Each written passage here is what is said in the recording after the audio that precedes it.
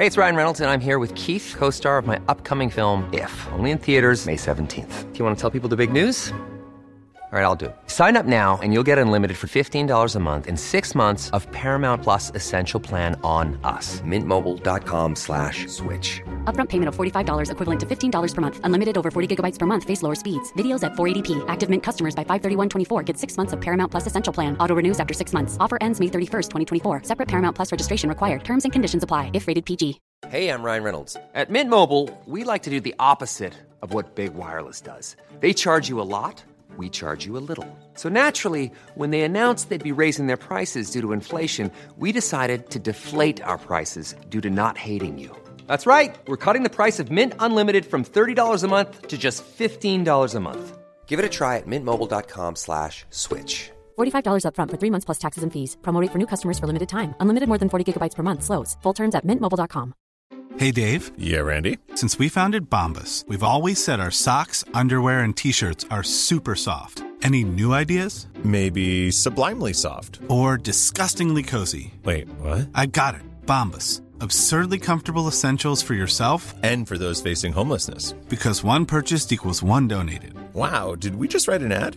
Yes. Bombas. Big comfort for everyone. Go to bombas.com/ACAST and use code ACAST for 20% off your first purchase. Sover lille grisen, rolig i din seng. Ikke være engstelig, ikke være redd. NTE har gitt varme til trøndersk smågris i 99 år. La oss gi landbruket et grønt forsprang i de neste 99. Besøk oss på nte.no.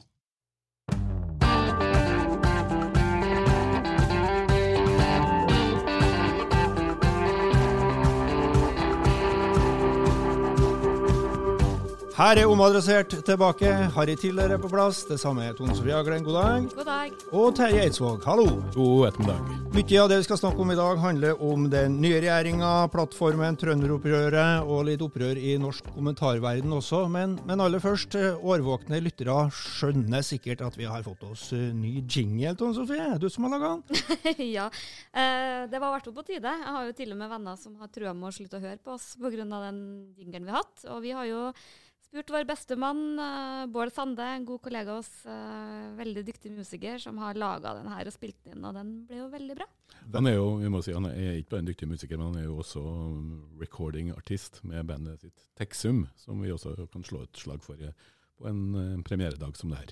Det er helt riktig. Og forrige gang så gikk vi jo live fra Trøndelagsmøtet med litt sånn lydutfordringer og litt feedback og litt mikrofonutfordringer. Så nå har vi ja, hva skal jeg si? Det er urpremiere på vårt nye studio. Nye studio, nye mikrofoner, og vi håper også at lyden blir bedre, for vi har jo fått noen få klager på det også. Ja, og så tror jeg at vi også kommer på video. Og så har vi jo reklame, det har kanskje noen lagt merke til en stund. Jeg synes at den passer bra til vår trønderske egenart. Ja. Og jeg må jo si jeg er litt glad for at vi ikke må lese inn den selv, for da har jeg sagt at Terje må være grisen. Ok, jeg tror vi bare setter i gang. Det har jo skjedd mye, ikke minst på den rikspolitiske arenaen siden sist vi var samlet.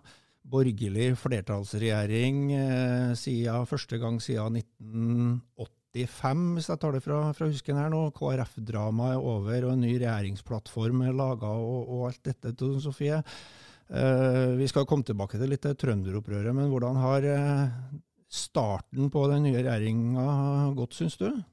Jeg vil jo si starten, lanseringen av den plattformen var jo på grensa til, jeg skal ikke si katastrofal, nå skal ikke vi overdrive, men det var i hvert fall ikke noe sånn flying start, og jeg tror også at det var en utrolig sliten gjeng, for jeg tror ingen av de partiene hadde forutsett det som skulle skje i KrF, nemlig at det i realiteten ble en omkamp, og jeg er egentlig ikke så overrasket, for jeg har jo sagt hele tiden at det er å presse frem et veivalg. Jeg tvilte veldig sterkt på at de oppriktig talt ment.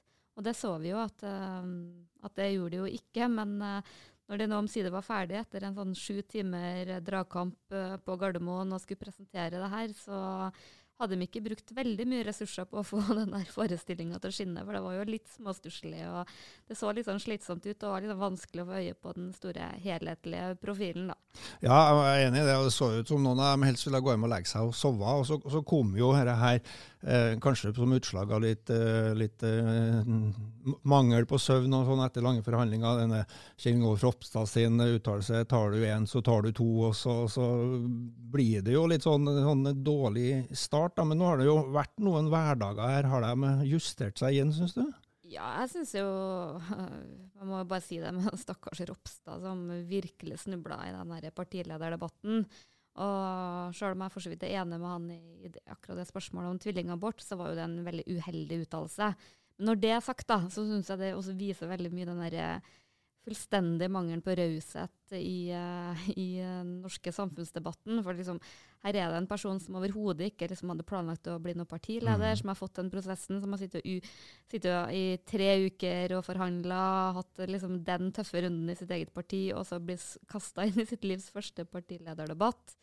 Og bare, her synes jeg liksom er Facebook på sitt verste, for det er liksom artig med de 10 første du hører, sånn, tar du den, så tar du den, men det er liksom det tok liksom fullstendig av, og alle liksom overgikk hverandre og både fordømme og harselere med han der Ropstad, og det er liksom ikke noe sånn at man prøver å tolke folk i den litt gode meningen da. Nei, og jeg synes jo man skal ha respekt for at folk plutselig blir satt inn i roller man kanskje ikke er trenet på, og som man ikke har tid til å reflektere over. Det var jo en klossete uttalelse, nå har han jo justert den og beklaget, og forskjelt kan egentlig litt si også. Jeg vet ikke, Terje, hva du synes om starten på denne regjeringen, du? Når man som statsråd i en så opphetet sak sier noe som... Han var jo ikke statsråd. Nei, han var ikke statsråd da, men når du da som partileder sier noe som... Han er jo ikke partileder heller. Nei, men når han sitter her og fronter og sier noe som er så dumt og ikke minst provoserende for mange, så er nok det i vår tid, så slipper man ikke unna med det. Så kan man si at det blir litt massivt, og tar du den med man som dukker opp, men jeg synes ikke det er rart at den vinden blåst med den styrken som den gjorde da. Jeg synes jo det er litt vanskelig også å få øye på noe særlig sånn begeistring for det prosjektet her ennå da, men det virker jo nesten som den for meg litt søkte overføringa av likestilling til kultur. Kultur- og likestillingsminister nærmest virker som et direkte svar på nominasjonene eller prisvinnerne på den kvinnelige komiprisen som var nettopp. Så der kan det jo kanskje bli en del for Skei Grande å ta tak i, også når det gjelder likestilling i norsk humor. Jeg må jo si at jeg er jo veldig uenig med Terje, for jeg mener jo at nettopp det her spørsmålet om tvillingabort, det er virkelig ikke noe som fortjener de her ekstreme ordbruken som blir brukt på begge sider, og nå særlig på den der feministsida, når man liksom kler seg ut som Handmaid's Tale og sammenligner norske samfunnet med det på grunn av en etisk sak som er kjempevanskelig. Jeg skjønner at folk kan være for selvbestemt tvillingabort, jeg skjønner at folk kan være mot det. Fagmiljøet har jo advart og ønsket på en måte den endringen, så det er jo på en måte ikke en sak som jeg synes fortjener de overskriftene, så man kan spare de virkelig store ordene til når det virkelig er alvor for kvinners rettigheter.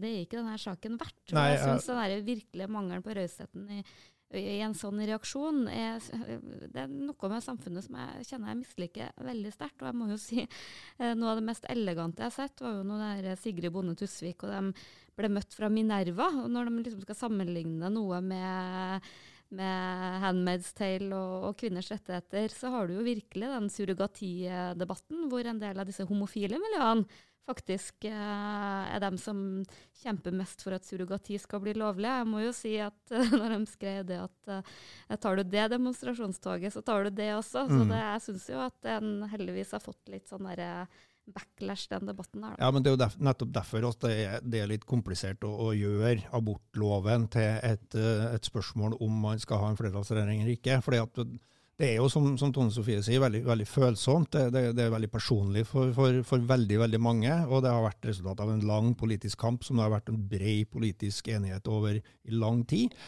og en forutsigbarhet i det, og så får man kanskje en sånn justering av noen spørsmål i abortlovgivningen sånn inn i en regjeringsforhandling, det har vi jo snakket om tidligere her, og kanskje en mulighet til at dette endres etter et nytt flertall på Stortinget og en ny regjering også om 2 år. Så det var nok kanskje sånn sett i ettertid unødvendig mye støy og bråk for å få til denne flertallsregjeringen også å dra inn dette abortspørsmålet da. Nå nok ikke analogien med Handmaid's Tale helt god hvis man liker jo den serien veldig godt. Tvillingabort har ikke noe sånn dyptliggende standpunkt på, men jeg mener at det blir også helt feil å gjøre Ropstad til et offer i den saken her.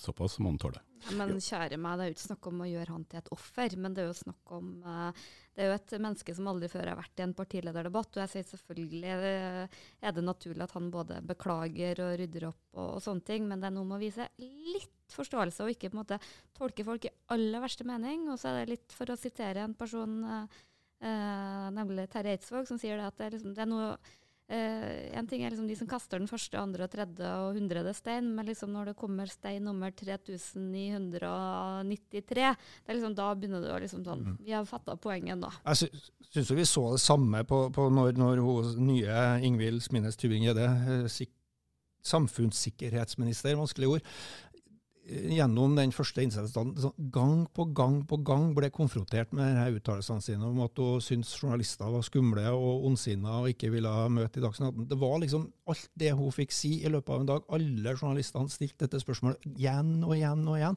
Det noe med liksom at vi bidrar jo til å utsette oss selv for kritikk i bransjen vår også, da, som ikke liksom klarer å gå videre og det jo liksom dagen hvor du blir møtt med det dumme du har sagt, og det jo naturlig, men det liksom noe med alt med måte, og det akkurat det. Som jeg tror kanskje den trøsten for Ropstad, om jeg kan si det, jo at blant sine egne, så vokser den jo, for de får jo bare se liksom, den enorme motstanden KrF, og det som på en måte egenarten til KrF i norsk politikk faktisk møter, og nå ser jeg jo at sånne personer som Bondevik og andre liksom går ut og forsvare han, så jeg må jo, det liksom hans magre trøst at det styrker bare han internt at debattklima og toleransen på folk som har litt andre meninger såpass lite.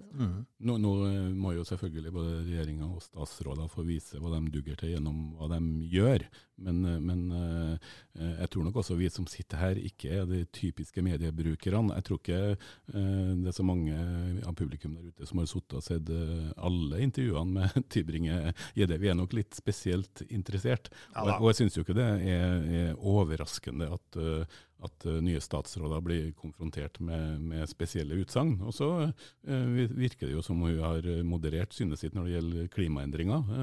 Jeg synes ikke det er overraskende at en politiker som tidligere har uttrykt i hvert fall usikkerhet rundt om hvorvidt klimaendringene eksisterer, når man trår inn blant Norges fremste blir spurt om det. Det synes jeg det mener jeg en naturlig del av jobben til journalister. Men det litt sånn at når de spørsmålene stilt 10 ganger, så kan man kanskje finne på noe nytt og stille spørsmål om. Men der mitt poeng at jeg tror ikke det vi som opptatt av politikk og journalistikk, vi sitter og ser alle de 10 gangene.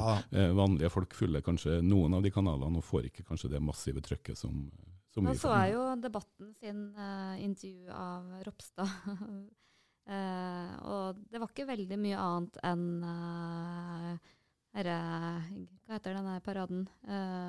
Pride-paraden, og homospørsmålet han ble konfrontert med tanke på at han på en måte en statsråd for et stort felt, så det på en måte det kontroversielle man pirker i. Da. Så jeg litt sånn usikker på hvordan resten av verden oppfatter det. Men nok om det. Jeg synes også vi bidrar til å gjøre det der knøttlille spørsmålet om tvillingabort så utrolig mye større enn det er. Jeg må jo si at om KrF ikke har hatt noen sånn heldig inngang i regjeringen, så synes jeg jo at de har en grunn til å være ganske fornøyd både med sitt gjennomslag i den plattformen. Jeg synes det ganske mye gjenkjennelig KrF-politikk der, og ikke minst sånn på landbruk og distrikt. Så de har virkelig grunn til å si at de virkelig har snudd eller satt sitt preg på det. på barn, og ikke minst det med inkludering. Alt for dyrt etter min smak, mye av det de har fått gjennom, men, og ikke minst, og alt det jeg prater om, den tvillingaborten, det virkelig store gjennomslaget for KrF, det handler jo faktisk om den vetoretten de har fått i bioteknologispørsmål. Og det er jo nesten ikke nevnt med et ord. Så sånn politisk sett så mener jeg at de har fått godt gjennomslag, og jeg synes at de har vært ganske heldige med de departementene de har fått. Det er jo ikke de her store, tunge departementene, men Barne- og familiedepartementet er jo særdeles viktig for KrF, og jeg tror jo, selv om vi kan si at det er kunstig å ta ut likestilling og putte det inn en annen plass, så tror jeg jo at det er heldig for KrF å bytte ut likestilling med tro og livssyn. Det tror jeg er mer deres hjerte. Men har de noe på landbruk å kjenne på? Nå er jo FrP ute av Landbruksdepartementet. Ja, og det tror jeg. Sånn, det er jo, hvor mye de har å tjene, er jo vanskelig å si hva velgerne vil stemme, men det er jo, når vi har fulgt KrF tett nå, så ser vi hvor ekstremt opptatt de er av landbrukspolitikk, av distrikt. KrF er jo veldig sterk i distriktene, og er litt sånn Senterpartiet light, som jeg kaller det, på borgerlig side. Så de har jo, og det har jo vært i de siste 5 årene, så har det jo vært KrF som i stor grad har vært en sånn der støtdemper mellom Senterpartiet og de borgerlige. Så det er i hvert fall noe de ønsker seg. Og så i tillegg så er jo bistand, det er jo et litt krevende departement fordi man er så mye på reise og liksom vanskelig å være i partiet, men samtidig så er det liksom så kjerne KrF. Så de har i hvert fall et godt utgangspunkt. Ja, de har et godt utgangspunkt, men de har jo noen utfordringer, da, sånn som jeg ser det. Det er jo det å samle dette partiet som vi så minutt for minutt ble revet i to gjennom hele høsten her. Ja, og det er jo litt sånn når du ser at sånn lokalpolitikere i Trøndelag, til og med folk som har vært fylkesvaraordfører og sånn, liksom lar profilen sin gå i svart, som om at noen var død her, sier litt grann om at det er ikke en sånn voldsom vilje til å lappe det her sammen. Da. Nei, man stod ikke akkurat på bordene og jublet over den nye regjeringen, i hvert fall ikke i Trøndelag KrF. Jeg så jo også nye tall nå på at utmeldelsene fra partiet har vel nådd 700 siden regjeringserklæringen ble skrevet, så det er nok... Er det liksom mange av de som meldte seg inn? Ja, det vet jeg ikke, men det er jo grunn til å tro kanskje at det er noe av det. Jeg vet ikke hvor mange som har meldt seg inn, men at det ligger utfordringer for KrF å liksom samle seg og bli synlig, få en profil i regjeringen, sørge for at de mest skeptiske til FrP sin politikk inni her blir tatt vare på. Vi ser også Siv Jensen som nå liksom står og skryter av at nå slipper vi liksom å krige i Stortinget lenger, nå skal alt liksom ordnes før man kommer dit, og at vi har flertall. Så jeg tror jo også at det virker som at FrP har tenkt å virkelig pusse våpnene og markere profilen sin oppi det her, altså, så at det blir slag internt i denne regjeringen og problemer, det er jo ikke vanskelig å se for seg. Det kommer jo til å bli store slag. Mest overraskende for meg er jo at man oppbemanner så kraftig når man regner med det apparatet rundt. Nå er det 2 fotballag av statsråder, men hvis man regner med sekretærer og rådgivere i det bildet her, så begynner det å bli en overraskende stor forsamling som utgjør det her regjeringsapparatet. Og det synes jeg det er god grunn til å stille spørsmål ved, og kritiske spørsmål. Ja, altså noen av de nye statsrådspostene tror jeg som er mer sånn på spesifikke områder som digitaliseringsminister, tror jeg jo kanskje er et godt grep for å få samordnet mye av de store utfordringene som samfunnet står overfor. Men det er vel også like mye, Tone Sofie, et utslag av en kabal som må gå opp både i parti og kjønn, og vi skal komme til geografi etter hvert, men det er vel mye å ta hensyn til for Erna også, når hun skal liksom stokke kortene. Da. Ja, hva du tror for en kabal det er liksom lett å sitte her og si at det skulle man ikke gjort, men bare det som skal være på plass av kjønn, av geografi, av partiene sine ønsker. Vi vet jo for eksempel Venstre er jo ikke helt strålende fornøyd med alle sine departement. Og nå har de jo i tillegg den dimensjonen med at både KrF og FrP må jo ha plass til ulike fløyer i sine partier. Og så skal det jo på en måte henge litt i hop med regjeringens satsninger. Så jeg skjønner på en måte at man måtte trylle fram et par nye departement. Synes ikke det er de mest ulogiske jeg har hørt. Jeg hadde sett for meg mer sånn type eldreminister og sånne litt sånn rariteter. Nå må det jo sies da at den eldreministeren har jo fått ny aktelse I mine øyne etter at hun skjøt ned det her forslaget om å forby pappvin. Jeg ble jo gledelig overrasket over å se at eldreministeren fortsatt var på banen og kom ut med etter Helsedirektoratet sitt forslag om å forby 3-liters dunker med pappvin, for at da drikker vi for mye vin. Og da kom jo ikke bare eldreminister, og folkehelseminister også, kom på banen og sa at det må være måte på hvor moralsk og... Der har hun trygget min alderdom. Så det. Nei, men her med beredskap, det vet vi jo, særlig I Justisdepartementet, hvor det så mye rart, at de har hatt utfordringer med å holde oversikt over det. Det jo kjent. Så det var ikke så dumt. Jeg hadde sett for meg mer at det skulle komme en sånn integreringsminister, og når Terje kritiserer at de flytter på likestillinga, for å få det unna KrF, så flyttet de jo på integreringa bort fra justis I forrige runde over til kunnskap, for å få det unna FrP. Så det jo et ganske kjent grep, men veldig sjelden at sånne nye departement, eller det jo ikke nye departement, nye statsråder, at det fungerer særlig godt. Det veldig sjelden at det blir videreført, og bortsett fra denne her pappvin-greia til eldreministeren, så har jo vel ikke akkurat det vært en sånn kjempesuksess da. Det vi ikke vet da, som vi som kommentatorer veldig ofte dømmer på, det jo det vi ser I mediene og der ute. Det kan jo hende at for regjeringens arbeid, indre liv, at det kan være viktig å ha andre funksjoner da. Nå var det jo ikke flytting av likestilling I seg selv som jeg synes var mest rart. Det var mer at det ble plassert sammen med kultur, som jeg synes en litt underlig kobling. Men det kan jo hende at det bidrar til å synliggjøre statsråd Skei Grande mere. For jeg ser jo at det litt misnøye også I deler av hennes parti med at hun bare kulturminister. Det jo I hvert fall et tema hun utrolig engasjert I. Jeg sa bare I ansvarsforskjellstemmer. Vi så det, men nei, jeg hadde jo kanskje tenkt meg at med 4 parti, fløyer I ulike parti og alt det, at det kom en sånn ny sånn slik Jens Stoltenberg opprettet den samordningsministeren på statsministerens kontor.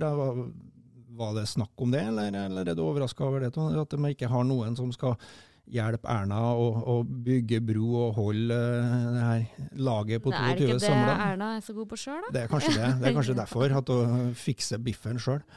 Men du nevnte jo det, Tone Sofie, elefanten I rommet. Trønderen I rommet. Den trønderske elefanten I rommet, for den saks skyld. Trondheim Høyre innkalte jo til tidlig hastemøte her denne uka på rådhuset, der lederen I Trøndelag Høyre, Mikael Momyr, som en jovial og forholdsvis rolig herremann. Jeg vil ikke si at den sto på stolen og rasa, men det var tydelige signaler til Erna om at den geografiske fordelingen I regjeringen her var for dårlig. Det manglet I hvert fall 1 eller 2 trøndere. Nei, jeg må bare si at det der forutså jeg ikke. Eller jeg forutså at Linda Helleland var på vei ut, for det var helt åpenbart at det departementet ville KrF ha, og jeg greide liksom ikke helt å se hvor hun skulle neste gang. Hun har jo allerede blitt flyttet en gang, og ja, det ikke så enkelt da, å trylle frem departement. Men den reaksjonen fra Trøndelag når de ble trøndeløse, det var jo det overskygget fullstendig alt den dagen, og jeg må innrømme.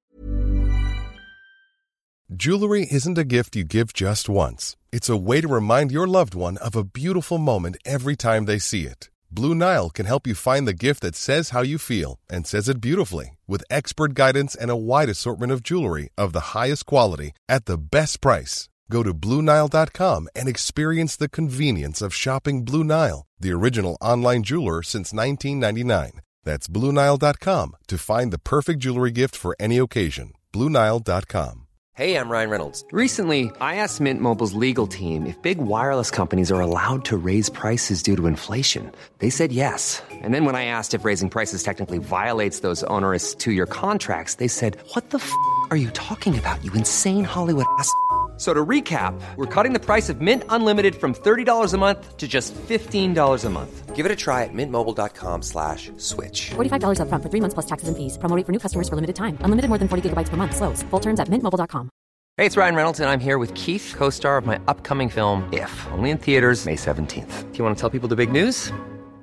All right, I'll do it. Sign up now and you'll get unlimited for $15 a month and 6 months of Paramount Plus Essential Plan on us. MintMobile.com/switch. Upfront payment of $45 equivalent to $15 per month. Unlimited over 40 gigabytes per month. Face lower speeds. Videos at 480p. Active Mint customers by 531.24 get 6 months of Paramount Plus Essential Plan. Auto renews after 6 months. Offer ends May 31st, 2024. Separate Paramount Plus registration required. Terms and conditions apply if rated PG.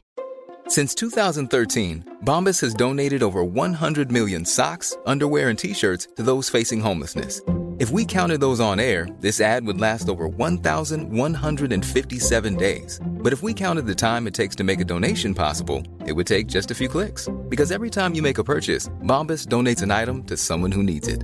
Go to bombas.com/ACAST and use code ACAST for 20% off your first purchase. That's bombas.com/ACAST, code ACAST. Jeg for liksom på jobb og så for meg en litt sånn rolig dag på kontoret hvor jeg skulle skrive en kommentar om den nye regjeringen, og selvfølgelig det vil være et poeng, for det jo helt åpenbart også med de 3 partiene i regjering at Vestlandet og Sørlandet og sentrale Østlandsområdet styrker seg på en bekostning av kanskje særlig Trøndelag og andre deler av Innlandet og andre deler av landet. Men den reaksjonen i Høyre, og for en gangs skyld kan jeg si at det her et opprør som på ingen som helst måte medieskapt. Nei, det kan vi jo trygt si. Jeg tror den saken her arter seg veldig annerledes i Trøndelag og utenfor Trøndelag. Jeg tror noen i landsdelene rundt oss kanskje begynner å bli litt lei av trøndermaset etter både fjoråret og fylkeskommunal sammenslåing og alt der, men jeg synes jo det var veldig forfriskende å se Ingrid Skjøtskift sin harme, og jeg synes jo også hun trakk en ganske morsom parallell, for hun sa vel noe sånt som at forrige gang det ikke var en trønder i regjeringen var under Torbjørn Jagland, og da vet vi jo, vi som i hvert fall har vært og hørt Nils Arne Eggen i fri utfoldelse, at han ble jo faktisk oppringt og spurt, men sa nei. Men jeg vil vel kanskje ikke tro at Kåre Ingebrigtsen sto på ringelista den gangen her. Men Jagland prøvde i hvert fall det. Det ingen tvil om ifølge Nils Arne Eggen sin offentlige fortelling om historien om da han ble spurt om å være statsråd. Ja, men altså, det klart at noe av reaksjonene i Trøndelag, som ikke bare i Trøndelag Høyre, men som liksom forholdsvis brei over det politiske spektret og næringsliv og organisasjonsliv og sånn, det jo ikke utslag bare av trønders sjåvinisme. Det jo noe at man føler at denne regjeringen er for sentralisert og for Østlands- og Vestlandsdominert, og jeg tror at en såpass stor region som Trøndelag har et naturlig sted der i en regjering. Det skjer mye i Trøndelag, både på forskning og utvikling og grønt skifte og alt det der som trenger hjelp og kontaktpersoner i regjeringen. Nå tror ikke jeg at statsrådene der er liksom bare opererer ut ifra sitt eget geografiske distrikt, men det klart at det en stor fordel for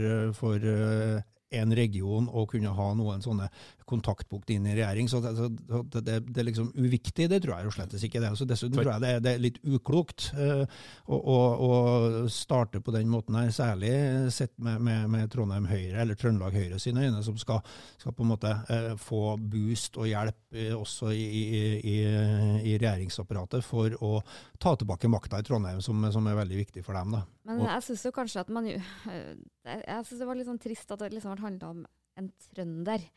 Og så synes jeg Erna Solberg svarte veldig dårlig på kritikken med liksom, ja, men Trine Skei Grande snakker trøndersk og forteller trønderskrøner i alle møtene, for det handler jo ikke om det. Men jeg tror det utrolig viktig at det folk fra alle landsdeler, og ikke minst liksom også litt alle samfunnslag. Og det handler jo liksom om hvor man lever hverdagslivet sitt, og hvem man snakker med, og hva man brenner for og mener viktig. Så synes jeg, nå jo ikke det at Trøndelag i seg selv har jo alltid heller vært overrepresentert enn underrepresentert. Det jo mange områder som aldri har hatt statsråder, og jeg må jo være såpass tøff tilbake til Trøndelag Høyre at når Linda for ut, så det ikke lett å se liksom, hvem som har vært en naturlig statsråd inn. Men liksom, da hadde det kanskje vært veldig så naturlig om det var liksom, også andre deler av landet som var representert da. Ja, men det jo en interessant diskusjon. Har du noen kandidater som den nye borgerlige regjeringen kunne ha meldt seg med fra Trøndelag? Nei, ikke umiddelbart, men jeg har jo tenkt akkurat på det. Hva betyr det? Og jeg har jo fulgt særlig ett departement de siste årene, og da har det jo vært trøndere i regjeringen, men husker når Toril Vidvei la frem, var det vel sitt andre kulturbudsjett, så var titelen på min kommentar var og Vestland, hvor jeg mener at det var en klar, hva skal jeg si, det var helt åpenbart at det gikk mye mer til Hordaland og Rogaland, til Bergen og Stavanger, enn det gikk til Trondheim. Og nå det jo et tyngdepunkt av politikere, av statsråder fra den regionen, så kanskje like viktig som å se på etnisitet og herkomst, det jo også å se på hvordan denne politiske fordelingen blir, og så det jo selvfølgelig mye lettere å kjempe for de landsdelene man kommer fra, men det jo like viktig å se hva det som den praktiske politikken og hvordan gir den utslag for eksempel Trøndelag. Så det jo en bekymring at veldig mange, hvis du går litt lenger ned, da, både en ting selve regjeringsapparatet, men også de som ansatt i partiene, folk som bor i Oslo, lever livene sine der. Og derfor det desto viktigere at de her posisjonene hvor man faktisk har muligheten til å pendle og plukke folk fra hele landet som politiske rådgivere og statssekretærer, at de får den spredningen. For det jo noe med tyngdelovene som gjør at unge, flinke folk ofte i byen og får jobba der og blir boende der. Så det jo en absolutt veldig relevant problemstilling som ble liksom litt vel sånn trøndertabloidisert. Ja, det var jo litt morsomt når leder av Oslo Høyre, Heidi Nordby Lunde, var ute og snakket om at det her var storm med et chablis-glass. Ja. Som, jeg vet ikke om det liksom et uttrykk som så veldig gangbart her i Trøndelag, men jeg opplevde i går når jeg var på Stortinget at mange i Høyre var litt irritert, synes liksom at det virkelig ikke trønderne sin tur, dette var sutring, og så liksom overdøve Erna sin store dag med det her da. Ja, det noe med det altså, det klart det, men hvis man spekulerer på hvem som kunne ha vært kandidater fra Trøndelag da, sånn, så vi har jo diskutert det over middagsbordet og lunsjbord og sånne ting, og det jo ikke så enkelt å se for seg helt sånn åpenbare nye da, lanserte jo Marvin Wisset som nye folkehelse- og eldreminister, men det var noe aldri aktuelt, men det et utslag også da, og for at de borgerlige partiene som ikke står spesielt sterkt i Trøndelag sånn, i seg selv, mangler folk og ikke har folk og aktuelle kandidater til det? Ja, selvfølgelig det. Sånn, jeg tror jo Oslo Høyre og mange av de sentrale, de jo de som virkelig ikke, sånn som Nikolai Astrup jo en type som har vært på vent lenge, nettopp fordi han mann fra Oslo, tror jeg liksom krevende. Henrik Asheim jo en person som lenge ble pekt på Akershus Høyre, ikke enkelt. Men her jo komplisert. Liksom. Høyre har lite maktposisjoner, har vært i opposisjon, styrer veldig få kommuner langt utenfor makt i fylkeskommuner. Du trenger jo også øvelse for å vokse, men jeg mener jo at det potensial. Jeg tror jo det et spørsmål om tid før Sivert Bjørnstad, som var gjest på vår live-podcast. Han tror jeg kommer til å bli statsråd en eller annen gang hvis Frp i regjering. Fortsatt litt ung, men veldig respektert og dyktig og begynner å få mye erfaring etter hvert. Sånn, Frp i Trøndelag har jo hatt både Tord Lien og Robert Eriksson og Per Sandberg. Så det har jo åpenbart vært en bra statsrådsskole. Ja. Og bli en statsråd så kan han i hvert fall ikke si at han ikke en del av eliten lenger. Nei, det blir verre. Men altså, jeg tror bare... hvis jeg skal bare dra noen andre navn, da, så liksom, det jo ofte de som har vært Frank Jensen, fylkesmann, har jo vært statssekretær for Erna Solberg tidligere. Nok en person som har både kompetanse og det for å ta en sånn jobb, men han jo også litt det som Høyre har liksom mye av. Mange dyktige mannfolk som kanskje ikke nødvendigvis noen sånn store stjerner for fremtiden, men som vil gjøre en solid og god jobb. Ikke sant? Så det liksom... Ja. Det vanskelig å se. Ingrid Skjøtskift har også vært i regjeringsapparatet, men jo nå ordførerkandidat, og vanskelig å se for seg... De liksom opptatt på litt andre fronter, en del av dem også. Bare helt avslutningsvis på et tema her, så tror jeg jo det et poeng, det var vel du som var inne på det også, Tone Sofie, når du ble intervjuet om dette her, at noe av de reaksjonene i Trøndelag må jo forklares også med at de kommer litt på toppen av en sånn følelse om at alt dras østover, en sånn sentralisering som vi ser utslag av i kommunereform, i politireform, i mange sånne kritikker som særlig Senterpartiet har vært målbærer for da, i det siste, at kanskje dette også et utslag over at liksom sånn statsrådkabalen kom på toppen av en sånn holdning om at det meste sentraliseres også, så at det liksom ikke kanskje bare Trøndelag, men mer en sånn distriktsreaksjon på det nye. Det er jeg litt usikker på, for jeg tror ikke at det her var en protest mot politireform, tror jeg tvert imot. Nei, det tror jeg drar det litt langt. Men det jeg tror det handler litt om også. Jeg tror det handler om å si tydelig fra at man føler seg kanskje nok litt marginalisert i Høyre, og så tror jeg det handler om at de ønsker å si det selv, i stedet for at Tore Sandvik og andre skal komme, så de vil liksom komme også de kritikerne i forkjøpet, og det er jo litt morsomt, for grunnen til at dette liksom ble den store nasjonale saken, er jo at man er jo ikke vant til at Høyre-folk protesterer. Det er som journalistene sier, det er ikke noe vits å drive og ringe til fylkesledere i Høyre, for de er bare sånn, ja, det går så bra med Erna, og så liksom det at det virkelig kom et fylkeslag som virkelig protesterte, det var liksom første gang på 5 år at det skulle være de ganske syndige folkene oppi her, det hadde jeg ikke trodd, men det var litt gøy da. Så var det jo litt gøy at liksom når det koket om Trøndelag i hele landet, så det alle var opptatt av her, bortsett fra politisk, da selvfølgelig var jo Rosenborg. Ja. Det får våre kolleger i vår nabopodcast Rasmus og Saga ta seg av, og det har de jo i stor grad gjort også. I Rosenborg det var ikke de til og med bevis i retten? De ble vist avspilt også i retten, ja.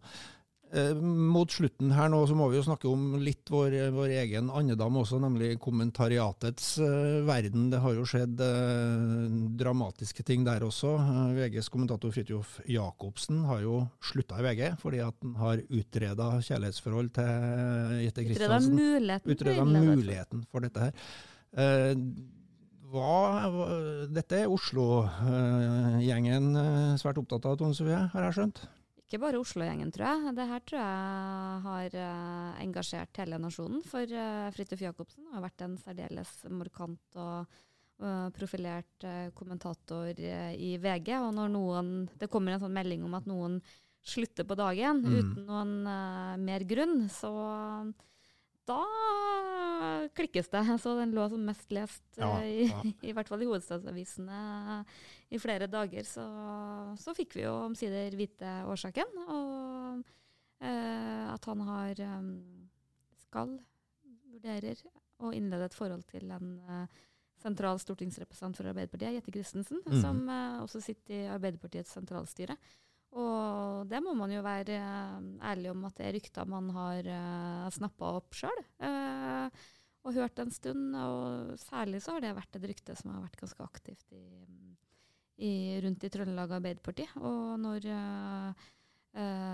vi ser at først en sentral journalist i DN som har jobbet mye med Arbeiderpartiet, og særlig den Giske-saken, blir sammen med Hadia Tajik, og så skjer det her, så det er ikke rart å skjønne at de legger sammen 2+2 og får sine svar på det. For meg så var det underlig den første dagen hvor nyheten falt om at han sluttet på dagen. Så tenkte jo alle, hva har skjedd, hva har han gjort? Og så kan man jo si at som leder av kommentaravdelingen og profilert kommentator i Norges største avis, så er jo Jacobsen, eller var Jacobsen, det innenfor vår bransje som i alle fall må kalles en sentral influenser, eller en påvirker, eller til og med kanskje det er en del av eliten, uten tvil. Og så kom det, jeg husker ikke om det var dagen etterpå, det var 2 dager etterpå, så kom det en artikkel i VG skrevet av sjefredaktør Gard Stereo. Derfor slutter Fridtjof Jacobsen, som var en veldig tydelig og skarp. Jeg tror mange journalister synes det var en overraskende skarp ikke noe mye kommentar. Gode ord. Nei, det var ikke det. Men så tenker jeg jo litt også da på, og det tyder jo på til et mye større drama bak kulissene her, enn i alle fall vi som ikke jevnlig i Oslo og i det politiske miljøet og i journalistmiljøet vet om. Og så tenker jeg, hadde det vært en annen bransje hvor noe lignende har skjedd, så ville det nok ha vært mer dekning av den saken, selv om det her selvsagt er mye som handler om private ting. Men jeg er litt overrasket når man har fått antydet de dimensjonene på det dramaet her, så synes jeg det er grunn til å spørre om hvorvidt media på en måte har dekt denne saken like inngående som man ville ha gjort hvis det hadde vært noen parallelt, enten innenfor politikk eller andre svært synlige deler av norsk offentlighet og samfunnsliv. Ja, det kan du si. Jeg tror at det er viktig å diskutere grensegangene mellom journalistikk eller journalister og politikere. Jeg har nå et inntrykk av at det i rikspolitikken eller rundt Stortinget tette, eller masse kontaktflater I hvert fall, som gjør at man skal I hvert fall være bevisst, og jeg skjønner jo at VG nødt til å liksom forklare for sine lesere at dette et brudd på deres hva skal jeg si, regelverk eller etiske standarder, eller hva man vil kalle det, og at man må liksom, at ting må få konsekvenser. Men jeg tror først og fremst vi som stand må nødt til å gå opp noen, eller være bevisst på vår omgang med makta også, da, sånn at vi vår troverdighet, som veldig sånn subjektiv I leserne sine øyne, det vi har av nærmest et sånt pre for å utøve den jobben vi gjør. Og hvis vi begynner liksom å så tvil om det, så vi tvil på vegne av hele bransjen, tror jeg. Ja, så tror jeg herre med åpenhet litt sånn alfa og omega, for jeg har ikke noe tro på den venneløse journalist som ikke snakker med noen som helst. Og det vet jeg for min egen del. Jeg har jo også personlige venner som sitter I bystyret, som jeg har kjent lenge før både jeg begynte I Adresseavisa og de begynte I politikken. Men det jo liksom, det ikke en hemmelighet, det åpent, og jeg skriver selvfølgelig ikke om folk som jeg har et personlig vennskapsforhold, men jeg kjenner jo alle, ikke sant? Absolutt alle politikerne I Trøndelag jo på det nivået at jeg gjerne tar en kaffe eller en øl med dem, og sånn det jo I rikspolitikken, og de grenseovergangene når du på en måte begynner å like folk bedre enn andre, altså du må jo på en måte være veldig sånn, hvem du lojal til? Og problemet som man tror da, og som ligger veldig mellom linjene I den saken, jo at det her har vært et hemmelig forhold som har pågått en stund, mens man har skrevet kommentarer om det partiet, og jeg har full forståelse for at mange særlig I Trøndelag Arbeiderpartiet tenker liksom sitter rundt riksmediene sin dekning, dessverre. Og det ikke det mediebransjen trenger. Nei, det vi enige om. Da tror jeg vi avslutter. Skulle vi innom Oscar-nominasjonene også? Da må vi komme fort innom Oscar-nominasjonene, Terje. De kom jo her I denne uka, og du hadde jo spådd noen av dem på forhånd. Ja, det jo litt overraskelser, litt som forventet. Det jo en stor uke, ingen trøndere, dessverre, den gangen her. Ingen overskrifter av det. Og heller ingen nordmenn. Nærmest man kommer vel en svensk film. Jeg jo både litt fornøyd og litt skuffet. Det både bra ting her, og så litt forutsigbare, og så litt for lite. Jeg synes jo det ille at ikke en eneste kvinnelig regissør nominert, for at I år var det mange sterke kandidater. Men så kan jeg jo være litt tilfreds over at alle de 5 filmene som gitt terningkast 6 det siste halvåret, har faktisk fått Oscar-nominasjoner, og 2 av dem har fått 10 hver. Så det Men Terje, det noe du ikke nevner her. Og skal vi med Queen-filmen igjen? Ja. Og Terje var så flat den dagen. Han har fått masse sånne nominasjoner til, hva det Grammy? Golden Globe. Ja. Men Roma var vel du... Roma, The Favourite, som har fått 10 hver. Og så har jo Bohemian Rhapsody helt greit fått en nominasjon til beste hovedrolle, og jeg blander meg ikke I det her lydmix-prisene der, men at den nominert til beste film jo om ikke en skandale, så litt rart, men jeg kan jo forstå det, for det jo en kategori som ofte favner store suksesser, men hvis den får prisen, så skal jeg kjøpe Tone Sofie en middels god boks med pappvin, skal jeg love. Jeg vil til å vedde minst det på at det ikke blir Oscar for beste film, for det vil være en skandale. Ydmyk Terje Eidsvåg kommer krypende inn I podcaststudio her. Vi avslutter med men ydmyk Terje Eidsvåg. Ukas tips, da tar jeg først, for jeg redd at noen stjeler tipset mitt. Lørdag det premiere på Trøndelag Teater med Tordenskjold, alle tiders trønder. Jeg har rykter om at I hvert fall dere to får passe deres påskrevet der. Jeg har billett ikke på premieren, men I uka, og jeg anbefaler folk å gå dit. Tone? Ja, jeg har sett på TV for en gang skyld, som ikke Dagsrevyen eller et debattprogram, og det var I går jeg så første episode av True Detective. Det sesong 3. Først nå? Og sesong 3, okay. Ja, sesong 3. Nei, jeg så jo sesong 1 for lenge siden. Har du HBO også? Ja da, jeg bruker den ikke så ofte. Og jeg likte veldig godt sesong 1. var jeg så lei meg når den sesong 2 kom, og jeg skjønte at det var noe helt annet, og det handlet om noen narkogreier. Men nå var det liksom litt sånn, det var jo nye folk, men det var liksom litt den der grunntonen som jeg oppfattet i True Detective, med litt sånn der sørstats, liksom, det er ikke sikkert det var der, men det der litt sånn mystiske gåtene, veldig sånn der spesielle stemningen, med litt sånn, du får litt sånn der white trash, og veldig godt spilt, og så det er noe jeg gleder meg til å se flere episoder av. Ja, jeg må nesten anbefale en tur på kino, da, for akkurat nå er det en perioden av året hvor det som regel er flest gode filmer på kino. Det har litt med Oscar å gjøre. Jeg kunne ha tatt mange, men hvis jeg skal ta en, så kan jeg jo ta The Favourite, som er nominert til 10 Oscar-priser, og bør få ganske mange av dem, mener jeg. Historisk drama fra starten på 1700-tallet, basert på virkelige figurer. Fantastisk politisk maktspill. Du kan se den, enten du setter pris på kostymene, eller huset, eller maktspillet, eller miljøet, fotograferinga.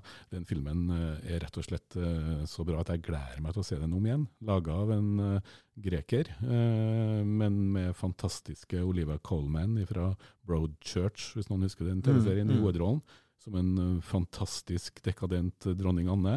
Og så har du hennes rådgivere, som også begge er kvinner, som kjemper om hennes gunst. Så det her er, enten man er opptatt av kostymer, politikk, drama, eller rett og slett bare god film, så er The Favourite virkelig verdt en tur på kino. Og det var ukas omadressert for denne gang. Harry Tiller, Tone Sofie Aglen og Terje Eidsvåg, takker for laget. Ha det bra!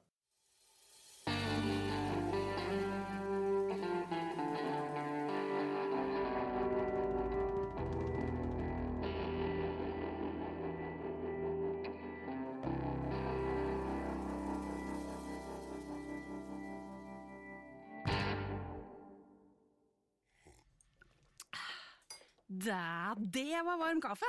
Ja, jeg har traktet med strøm fra NTE. Er det noe forskjell på det da? NTE er trøndersk, garantert. Og da blir det på en måte trøndersk kaffe. Sjø.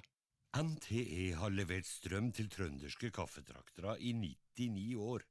Vi lover å holde kaffen varm i de neste 99 år. Besøk oss på nte.no. When you make decisions for your company, you look for the no-brainers. If you have a lot of mailing to do, Stamps.com is the ultimate no-brainer. Use the Stamps.com mobile app to mail everything you need to keep your business running with up to 89% off USPS and UPS. Make the same no-brainer decision as over 1 million other businesses with Stamps.com. Use code PROGRAM for a special offer. That's Stamps.com, code PROGRAM. Save big money on plant protection supplies, now at Menards. Defend your garden with Triazicide Insect Killer. Its fast-acting formula protects lawns, vegetables, and many other plants. It kills more than 260 insects by contact, above and below ground. Choose from ready to spray, concentrate, or granular. Save big money on Triazicide Insect Killer at Menards. And check out our weekly flyer on Menards.com for all the great deals happening now. Save